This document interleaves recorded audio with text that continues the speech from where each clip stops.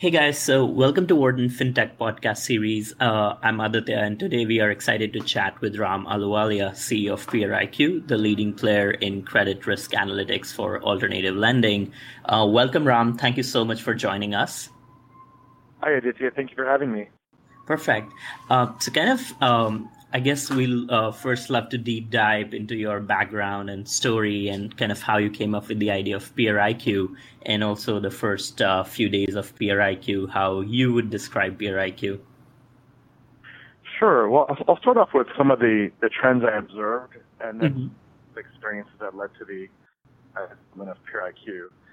So the first trend I observed, and this is back when I was at Merrill Lynch and then at Bank of Merrill Lynch, was the Basel 2.5 and Basel 3 capital and liquidity regime. And along with that, we saw a host of new regulation, some of which came as a part of Dodd-Frank around consumer protection, know your customer, anti-money laundering, and other obligations that made it very difficult for banks to generate an attractive ROE in certain lines of business. So post-2008, what you saw were banks retrench from credit extension. They focused on prime borrowers. They also focused on relationship customers. And were really beset and dealing with a lot of the overhang from settlements related to the mortgage crisis. So that was observation one. And in that mix, I saw this growth of non-bank lenders that were unencumbered by the burdens from a capital and liquidity perspective that banks were dealing with. Then the second observation, which was after Bank of Merrill Lynch, I was buying securitizations using analytics, particularly distressed securitizations post 2008. And I saw that there were these asset managers that were popping up, really like a lot of asset managers that were buying loans on Lending Club and Prosper. And in that role, I would also have the allocation decision to invest in some of these asset managers. So when I would ask them, well, how do you value your portfolio? So if I'm looking at a time series of returns, I want to look at certain metrics and statistics, drawdowns, Sharpe ratios, correlation, and so forth. I found that there was a lack of a standardized valuation process that would enable an investor to compare returns on a consistent basis. And there was 5 other just challenges that I saw there as well. There was, for instance, you have illiquid credit with a 3 or 5 year term, but you also have hedge funds that were performing liquidity transformation. And so there's a need to have technology to manage assets and liabilities. Clearly, there was a need for securitization to access broader pools of capital at low cost. And so those are a very concrete set of pain points that I saw. Okay. And then I reached out to some of the leaders of the platforms and non-bank lenders. I said, hey, you guys need to get together and coordinate and develop third-party infrastructure so you can enable capital to flow into this category. Then they turned around and said, well, hey, why don't you go build this? It sounds like a business. And so it was off to the races. And that's what really the genesis of PeerIQ. Okay, that's great. That's good to hear. So kind of like, what were the initial reactions or thoughts you got? And like you have some of the major supporters, backers in PeerIQ. So I was just curious as to what was your pitch to them, or what did they kind of really support with the idea that they came on board? Sure. Well, I guess the premise that I shared with them is that the vast majority of capital that will fund the industry will come from institutional investors, and specifically investors in the debt capital markets, as well as banks and providers of term capital, like private equity funds and 40 Act funds. And that's number one. And number two is, if you believe non-bank lending is going to grow, and it's a secular theme, we can observe double-digit non-banking lending growth in every credit asset class, and it's also a global phenomenon, which we can come back to later. If you believe those two things, and the need for analytics to enable parties in the ecosystem, from the originator that manufactures the loans to the institutional investors that buys the loans to the investment bank that finances that, and ultimately ABS investors that purchase the debt, then it's very clear that you need a third-party risk infrastructure, much in the same way that you have third-party risk infrastructure in mature asset classes, right? So we're all familiar with Bloomberg, which operates in the CUSIP space, or RiskMetrics and Barra, or BlackRock, their Aladdin platform. Right. The opportunity here is that you've got an emerging asset for institutional investors that are clamoring for yield and therefore securing mandates to invest in this. However, they do not have the type of infrastructure that can really help enable responsible, mature growth of the category. Okay, that's great. So kind of what were the first few days of PRIQ like, in the sense, what were some of the earliest challenges that you guys had to face or convince, let's say, some of the players, whether it's on the buy side or it's the loan originators? So kind of just some of the major 2 or 3 challenges that you faced as you built up the business. Yeah, well, the opportunity identification is fairly easy. Its execution for a startup is always the biggest challenge. And so securing a team and building a culture of leadership and high standards of excellence, I would say that is probably the hardest challenge for any startup, and certainly was an important focus for ours as well. And I reached out to my colleague and COO, Kevin Reed. Kevin and I both double majors at Columbia together. Oh, we had nice. very different, Okay. very interesting. We had very different career paths. I went into management consulting and finance, capital markets. Kevin, went to DOJ, Yale Law School, McKinsey. Had a very different kind of way of thinking and brought very complementary set of skills to my own. And so that was an important part of building the organization. So I would say, focusing on execution and assembling a world-class team that brings complementary skills is probably priority 1. And then the second is, where do you focus? Because, when you get into it, you find that there are many pain points. And if you're smart and capable and you've got solutions that you can offer, you'll find that different players in the ecosystem will want you to solve their particular problem. And all of these problems might well be in the product roadmap at the appropriate point in time. Okay. But sequencing very thoughtfully, very carefully, so that you can develop a product and commercialize that product takes careful planning and analysis. Okay, so could you run us through what PRIQ exactly does now and the players Sure. it engages with, and kind of also the vision going forward for PRIQ? Sure.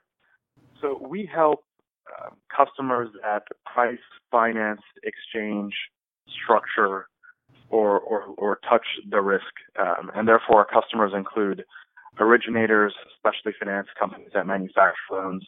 They include asset managers that purchase loans, in banks, regional banks that provide warehouse financing or credit facilities to the market, and then finally ABS investors. So we provide the standardization and transparency so that investors and other operators of consumer credit risk can aggregate, roll up, compare, benchmark, stress test the risk in multiple different ways.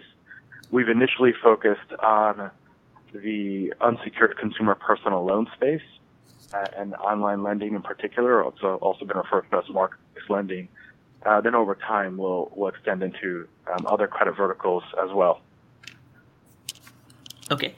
And kind of like, is there a bigger, how big is the market for all this alternative lending, and kind of how much you feel PRIQ can kind of address, or is there any specific segments that PRIQ would kind of, foray into over time? Sure. So the lending market is substantial. In fact, I think over time, we will probably stop using the term alternative lending or marketplace lending or online lending. I just call it lending. Okay. What's really happened is a new customer experience through the use of technology, which enables customers to apply for a loan in a very convenient manner online or through their phone. So it's really been a new channel that's been augmented by additional data and analytics to help underwrite and price risk in different ways. So that's really the innovation.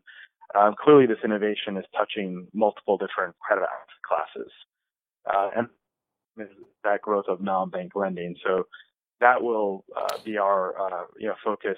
So the size of the opportunity is quite substantial. So you have $8.5 trillion in the agency mortgage-backed securitization market. You have over $1 trillion in student loans outstanding, $1 trillion in auto loans in the securitization market. You've also got $850 billion in credit card debt, and then tens of billions of dollars in personal loans. And the bulk of online lending, when you think about the lending clubs and the Prospers, the Avants of the world, and Marlette and so forth, are focused on the unsecured consumer personal loan space, which is really a small fraction of the total addressable market. You're now starting to see these players and others attack other markets as well. So SoFi recently conducted their first mortgage securitization, originating loans in the mortgage industry. You have Better Mortgage. You have Eve that is also very active in the mortgage category as well. So the size of the opportunity is quite substantial. Mm-hmm. And the nature of these pain points, they do reveal themselves in each of these categories as well. There's a need for standardization of the data, for cleaning up the data. And then once you have that foundation, doing higher value-added analytical work so that investors can make better decisions, so issuers, capital markets, and improve their financing costs, and also enable the parties to achieve their regulatory compliance goals, which might consist of first testing in the case of certain asset managers, or valuation, or verification. Okay, so just kind of like trying to understand from a perspective of the process that is already in place right now. So kind of before PeerIQ, or people who do not use PeerIQ, how does that process look like for them? Yeah. Is it very manual, or that is Excellent somewhere question. PeerIQ comes in? So what would happen before is that you would have institutions send spreadsheets and forth. And the spreadsheets contain loan data or payment data, and spreadsheets from different companies had different columns like net to income. The net to debt to income would vary. Maybe in one spreadsheet it includes the mortgage in the numerator, and the other does not. You'd also have spreadsheets that might contain personally identifiable information, which can be a violation of the Fair Credit Reporting Act. Mm-hmm. So there were definitely challenges in these spreadsheets. Not to mention even sheer row limitations. And how do you test that data using that type of technology, which is really not appropriate for a world when you have hundreds of thousands of loans and hundreds of data points just for a single originator or issuer. You also had, more from an analytical perspective, you had asset managers that were valuing their own collateral. And in the early days, it was kind of understandable in the sense that it was a new market. And if you're a hedge fund that's providing liquidity on a quarterly or monthly basis, investors or redeemers from that hedge fund enter and ask the net asset value. So if you don't have a third-party valuation agent, you had asset managers that would value their own portfolio, which of course is a conflict of interest. If I'm earning incentive fees as an asset manager based on the net asset value, then I've got a conflict of interest. And so that's what happened in the past. That happens less so today. But those are some of the practices in the industry, prior to our services. Wow, that's very interesting. Like you guys are really kind of making it much more streamlined and kind of all in one place. So you mentioned the securitization markets, the MBS, and kind of the Yes. student loan securitization. Could you run us through like some of the steps of securitization and also your view on the whole of the securitization market in terms of how it's evolving and maybe is the Yeah. asset class coming back to its pre 2008 popularity or is it Sure. evolving in a new different direction altogether? Sure. So let's start off with the motivations for securitizations, then go through the process. Hmm. So the motivation for securitization is liquidity or financing. So imagine you're a 3-year-old non-bank lender. You're a startup. You've got therefore limited operating history. It might be cash flow negative, and you're originating these high-quality student loans. Uh, what securitization enables this kind of originator to do is separate the credit risk of the collateral, namely the student loans, from the corporate credit risk or the going concern risk of the originator of the loans. And so now we'll get into the steps of securitization. So in the securitization process, you'll have a sponsor of a securitization, which is typically also the originator of the loans. And the sponsor of the securitization will set up a special purpose vehicle. They will lend loans into the special purpose vehicle. There's typically an investment bank that will write bonds off of the SPV. So the proceeds of the bond sales are then remitted back to the sponsor of the securitization. And those bonds are then placed to investors in the debt capital markets, ABS investors, which could consist of insurance companies, credit hedge funds, banks, or private equity companies, depending on the type of credit risk and the requirement for ratings and liquidity and so forth. Hmm. So that's the process of the securitization. And what that does is a couple of things. And number one is opens up the market for financing. So it's very difficult for insurance companies in the U.S. Or banks in several cases or asset managers to buy raw whole loans manufactured from an originator. One is the corporate credit risk we discussed, and second is the format of that credit risk. However, if we transform, say, $100 million worth of loans into a security, into a marketable security, and that is what the process of securitization does, then because of the regulatory and mandate requirements, that opens up the pool of eligible investors substantially. And by broadening that pool of investment capital, that in turn can lower the funding cost for the originator, which is very attractive because an originator that is a startup with a couple of years of history is going to have difficulty or maybe impossible to finance their growth with a corporate credit line. However, because you've separated the credit risk of the collateral into a special purpose vehicle, investors can have confidence that even if that originator disappears one day, that you've got a separate pool of collateral with a backup servicer, with an independent trustee, ongoing verification and monitoring, so that they can underwrite to the cash flows of the collateral, and as opposed to the going concern risk of the originator. Okay. And kind of, so coming back to that same point that do you see that trend in the securitization market changing? Kind of like, so could you compare something to a pre-2008 level? And do you see markets coming back as, the houses are kind of delevering and the economy is getting better. So there's more and more kind of securitization market is picking up, but do you see it kind of going back to the pre-2008 level, or what are some of the hurdles you would see getting there? Sure. So yeah, I'll start with where we've been, where we are now, then where we're going. So when we started our business, it was based on the premise that the vast majority of these loans would find a home in a term securitization or a bank balance sheet.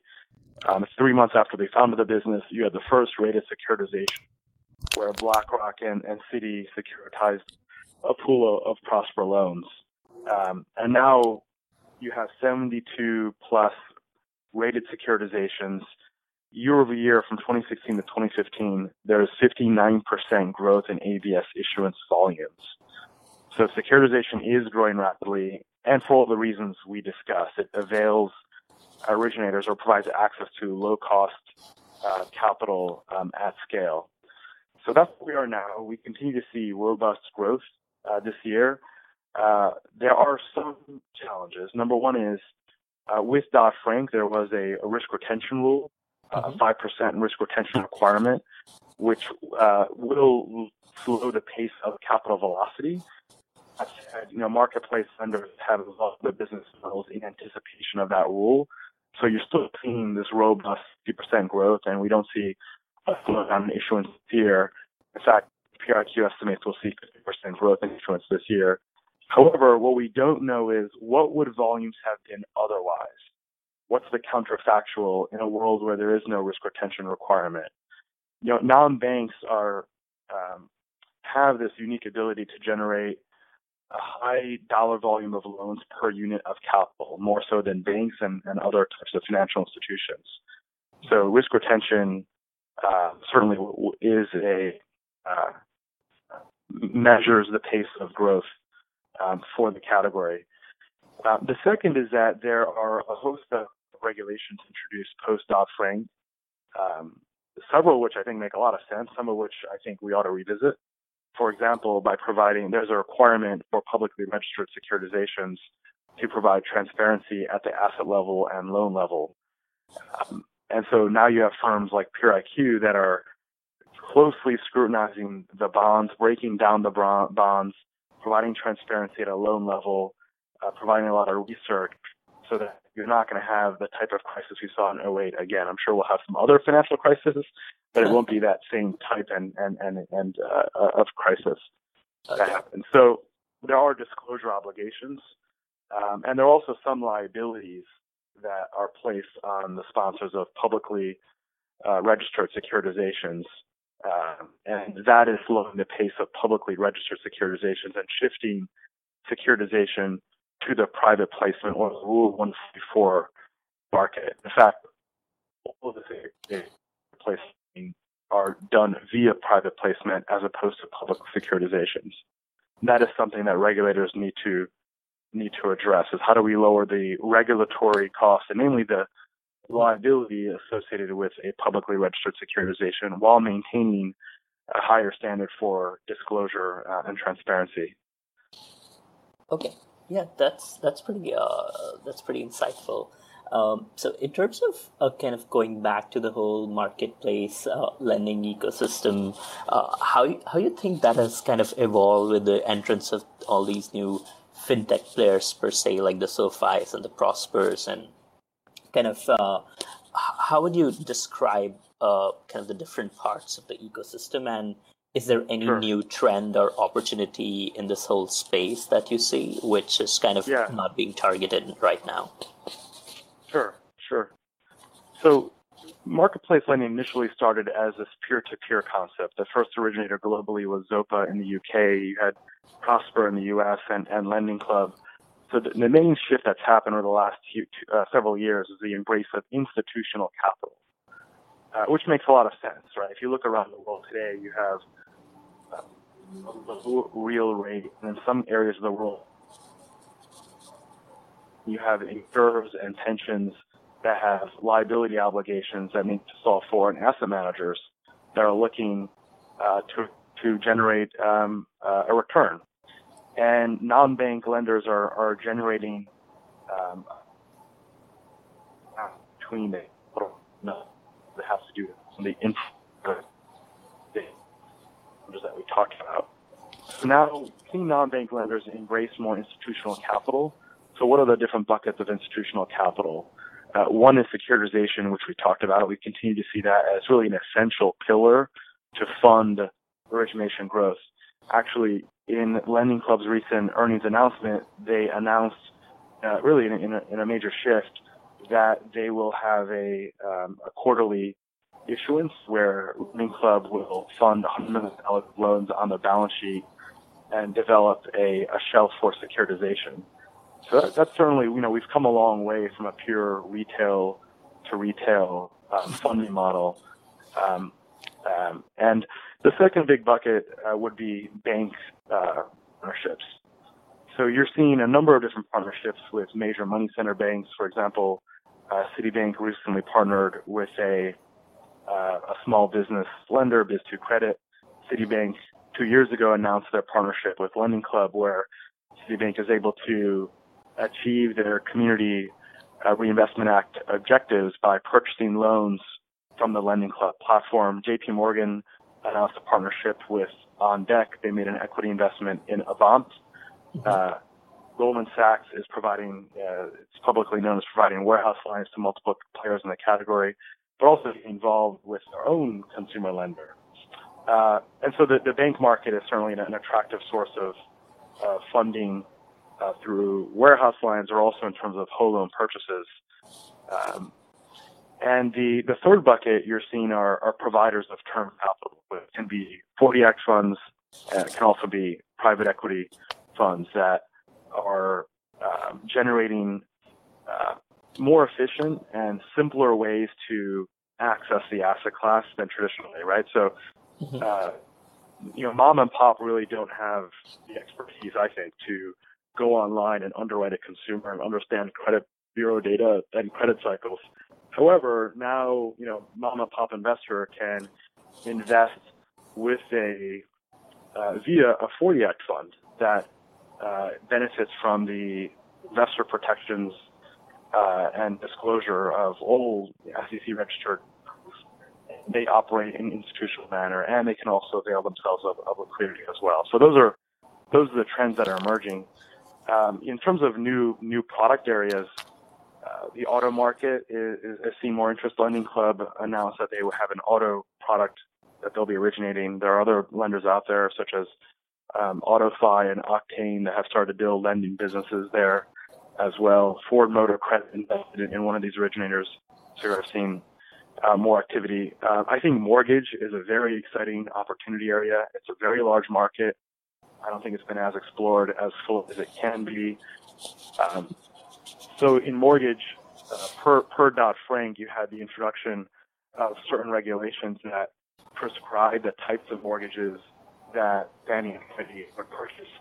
And mortgages that are outside that criteria but still credit worthy are an opportunity for entrepreneurs to build an interesting business around. Okay. So kind of going back to your points on specifically the auto lending sector, do you see any what are your thoughts on kind of the growth of auto lending and kind of some of, specific things these platforms need to do to make sure that it kind of grows at a certain pace? Yeah. Well, I think the area of opportunity in auto, at least from our perspective, is the credit risk analytics on subprime auto lending. So in the last several years, you've seen an uptick in delinquency in subprime auto lending. Subprime auto lending is also dominated by non-bank lenders. And therefore, because they do not have access to deposit financing, rely on securitization and whole loan or forward flow agreements with institutional investors to attract capital. So from our perspective, we see that as an interesting opportunity to help reduce the inefficiencies in conveying risk to the capital markets. Okay. And kind of just trying to understand, so in terms of trying to better analyze that credit risk, it kind of goes again, you guys would go down with more alternative data points, for example, like how the loan is underwritten in terms of as compared to the current processes. So just trying to understand how that process would be different exactly. from. Exactly. So, credit underwriting is really like a game theoretic problem, right? Mm-hmm. Let me explain what I mean by that. Mm-hmm. So if you get an offer for a credit card in your mailbox, maybe you have an offer from American Express, Capital One, the Chase Reserve Card. A high-quality borrower will have multiple offers, and they're going to respond to the best offer. And the most important value prop they care about is the interest rate.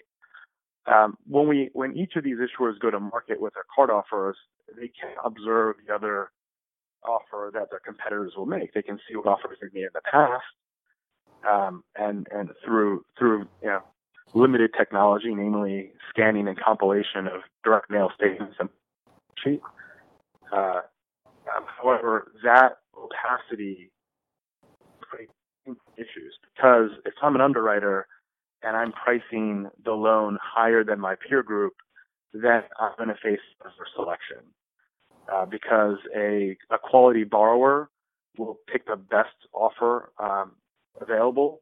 If I'm the high rate in the market and there's no other offer going to that customer, I'm going to be adversely selected by that borrower and have worse performance, all things being equal. Mm-hmm. So that's an opportunity, for third parties to provide, marketing services to help underwriters monitor their pricing, their delinquency, their default against their peer group, and similarly for investors to hold non-bank lenders accountable in their underwriting process and measure expected versus actual performance on the path of losses and delinquencies and prepayments. Okay, sounds great. And kind of coming back to PeerIQ, so you mentioned how these banks are kind of partnering with some of these loan originators and kind of really providing that credit line. Just wondering in terms of with PeerIQ specifically, what are the players you work with kind of one-on-one to make sure your platform is getting better, or do you guys end up partnering with banks to kind of maybe customize the platform and then make it much more standardized, or any specific partnerships which help PeerIQ refine the platform? Sure. We have several bank customers, large investment bank customers, as well as even community bank customers. And so what we'll do in that case, we will provide the credit facility management analytics. Let me explain what that means. Mm-hmm. So let's say I'm an investment bank, have a warehouse or a credit facility to a non-bank lender. I will have certain eligible collateral rules that govern the types of loans I'm willing to finance. Since loans be over a FICO of 660. The loan must not be in New York, Connecticut, Vermont over this type of interest rate. And then I'll also have other criteria. I will have tests to guard against excess concentrations in particular states. And I also have tests to ensure that I'm not financing a portfolio if the path of delinquencies is higher than initially expected. So what our software will do for those investment banks is it'll first help the investment bank underwrite the facility by helping them to project cash flows for different pools and potential criteria that would then become covenants in a contract.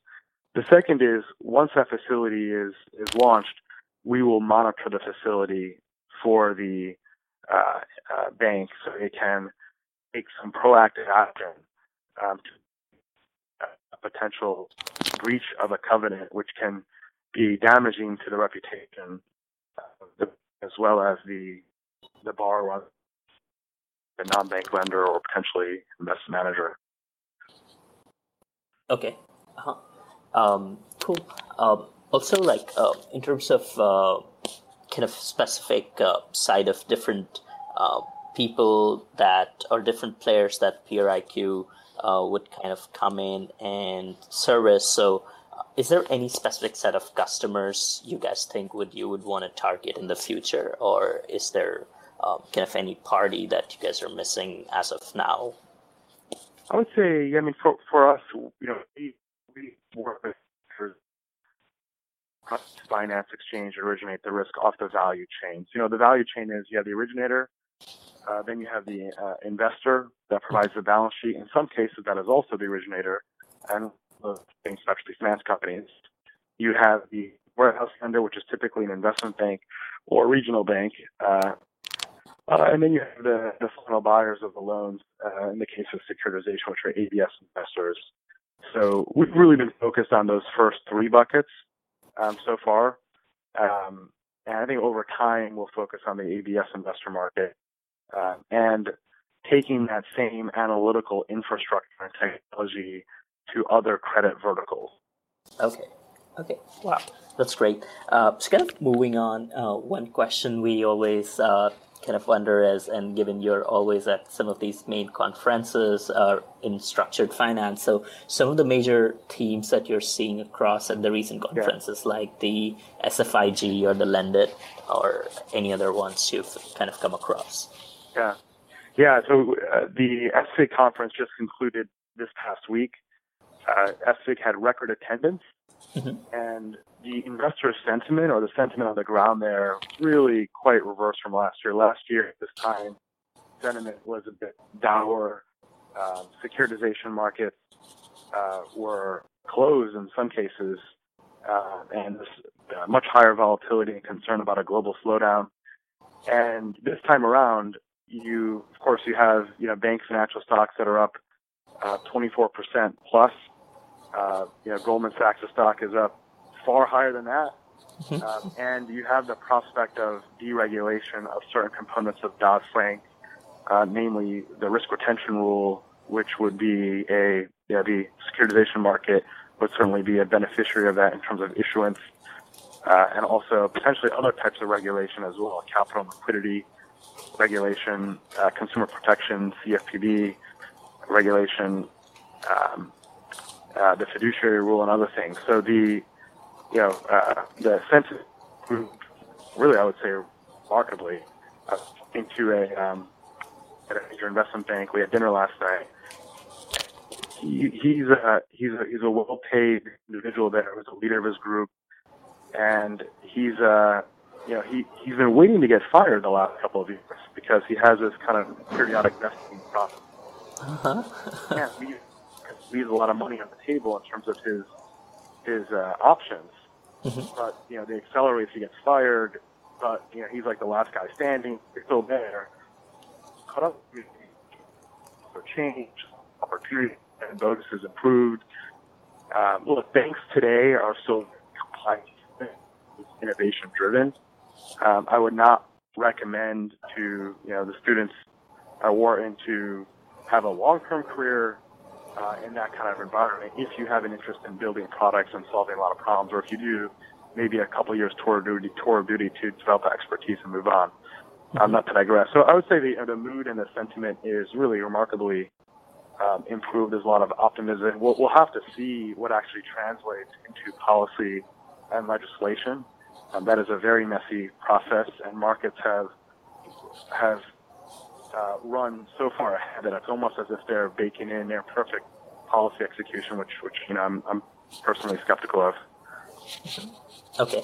So kind of, it's very interesting you touched upon kind of some of your advice for the students graduating, and given your vast experience and kind of first on the capital market side and then with PRIQ, kind of two questions. So one would be any advice specifically kind of in the long-term career path you would advise people or students graduating and looking for entering the financial markets, whether it's on the fintech side or kind of on the financial capital market side. And kind of second would be on the more people trying to follow the entrepreneurial path, any specific advice you would have for them? Sure. Yeah, and I'll focus more on the financial services and fintech, and then expand more on entrepreneurship. Sure. So in financial services regulation, you can predict the behavior of banks and volumes and issuance if you follow the regulation. In fact, successful analytics companies are close students of regulation. So, conditional value at risk was really popularized by RiskMetrics, which spun up more in the late 90s. Benchmarking and so forth really, again, helped Aura and investment managers monitor their portfolio exposure and separate, idiosyncratic alpha from from generic sector exposure. So, really focus on regulation. The key regulations focus on, the Basel capital liquidity regime, Dodd-Frank, KYC, consumer protection obligations. All those create challenges for banks and opportunities, for entrepreneurs. The second I would say is, become expert at something, do something very well. So in case it's very narrowly focused, in fact, that's even better. I know entrepreneurs that are providing solutions to help banks net out over-the-counter derivatives. I think that's an amazing idea because it can help banks release a lot of regulatory capital. And that entrepreneur wakes up every day and he's got no competition because no one knows what he's talking about. So finding opportunities that require a high level of expertise. In our example, securities is a very good example of that. It's a highly technical subject area. You have to write.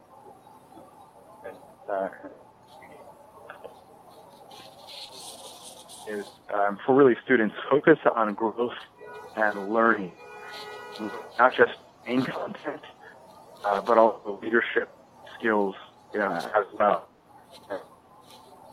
and help you continue to help and grow. What else? And from an entrepreneurial perspective, first, someone that's contemplating joining an entrepreneurial organization, or second, starting one, right? So, be skeptical of the latest trends and fad. Develop your own point of view. Do your homework because you're investing a substantial amount of your human capital, blood, sweat, and tears over several years. And, entrepreneurship requires significant, personal sacrifice. It's not for the faint of heart. It can be incredibly rewarding. But you have to make sure you do your homework up front. And then in terms of types of just personally more on enterprise versus consumer. Anytime I'm sure with a couple of friends, you say, hey, how do we find a better way to split pay our payments here? And you got a dozen different entrepreneurs out there solving the same problem. So again, more enterprise type solutions. Focus on hard problems, not impossible problems. Hard problems that have more barriers to entry, that are also well defined. Identify your customer target. You can write down their names on a list. Focus on identifying who the decision makers are, and then build your business accordingly. Okay, that's super helpful. I guess that gives us a good framework of analyzing things. So we're pretty close to our time, and wanted to wrap up with one question, which is more given just the whole evolution of technology and kind of fintech coming in. What do you see as the overall, maybe a long-term 10 to 15, 20-year crystal ball of kind of all the players, the banks, and kind of technology platforms coming in? Do you see banks becoming more of like fintech platforms over time? And it's just your view. Would love to know what are your thoughts on that. Yeah, well, making predictions 20 years out is virtually impossible. It really is. I agree. To the span 7 to 10 years, it's hard to make predictions within that. Mm-hmm. So I would say, and I'll do my best to answer your question in any case, but after that disclaimer. Mm-hmm. So, one, I would say that we are seeing banks invest in financial technology. Almost all the major investment banks and commercial banks have some type of strategic investment group that's looking to adopt or apply technology in a different way. Personally, I think the most successful banks in the future will conceive of themselves as data and technology companies. Recently about how as software engineers that are reinventing a process. Goldman, there was another article a couple of weeks ago about how they have desk strats, or really technologists, software engineers, that are reinventing the offering process for an IPO. So I think that is what's necessary for banks to compete and grow.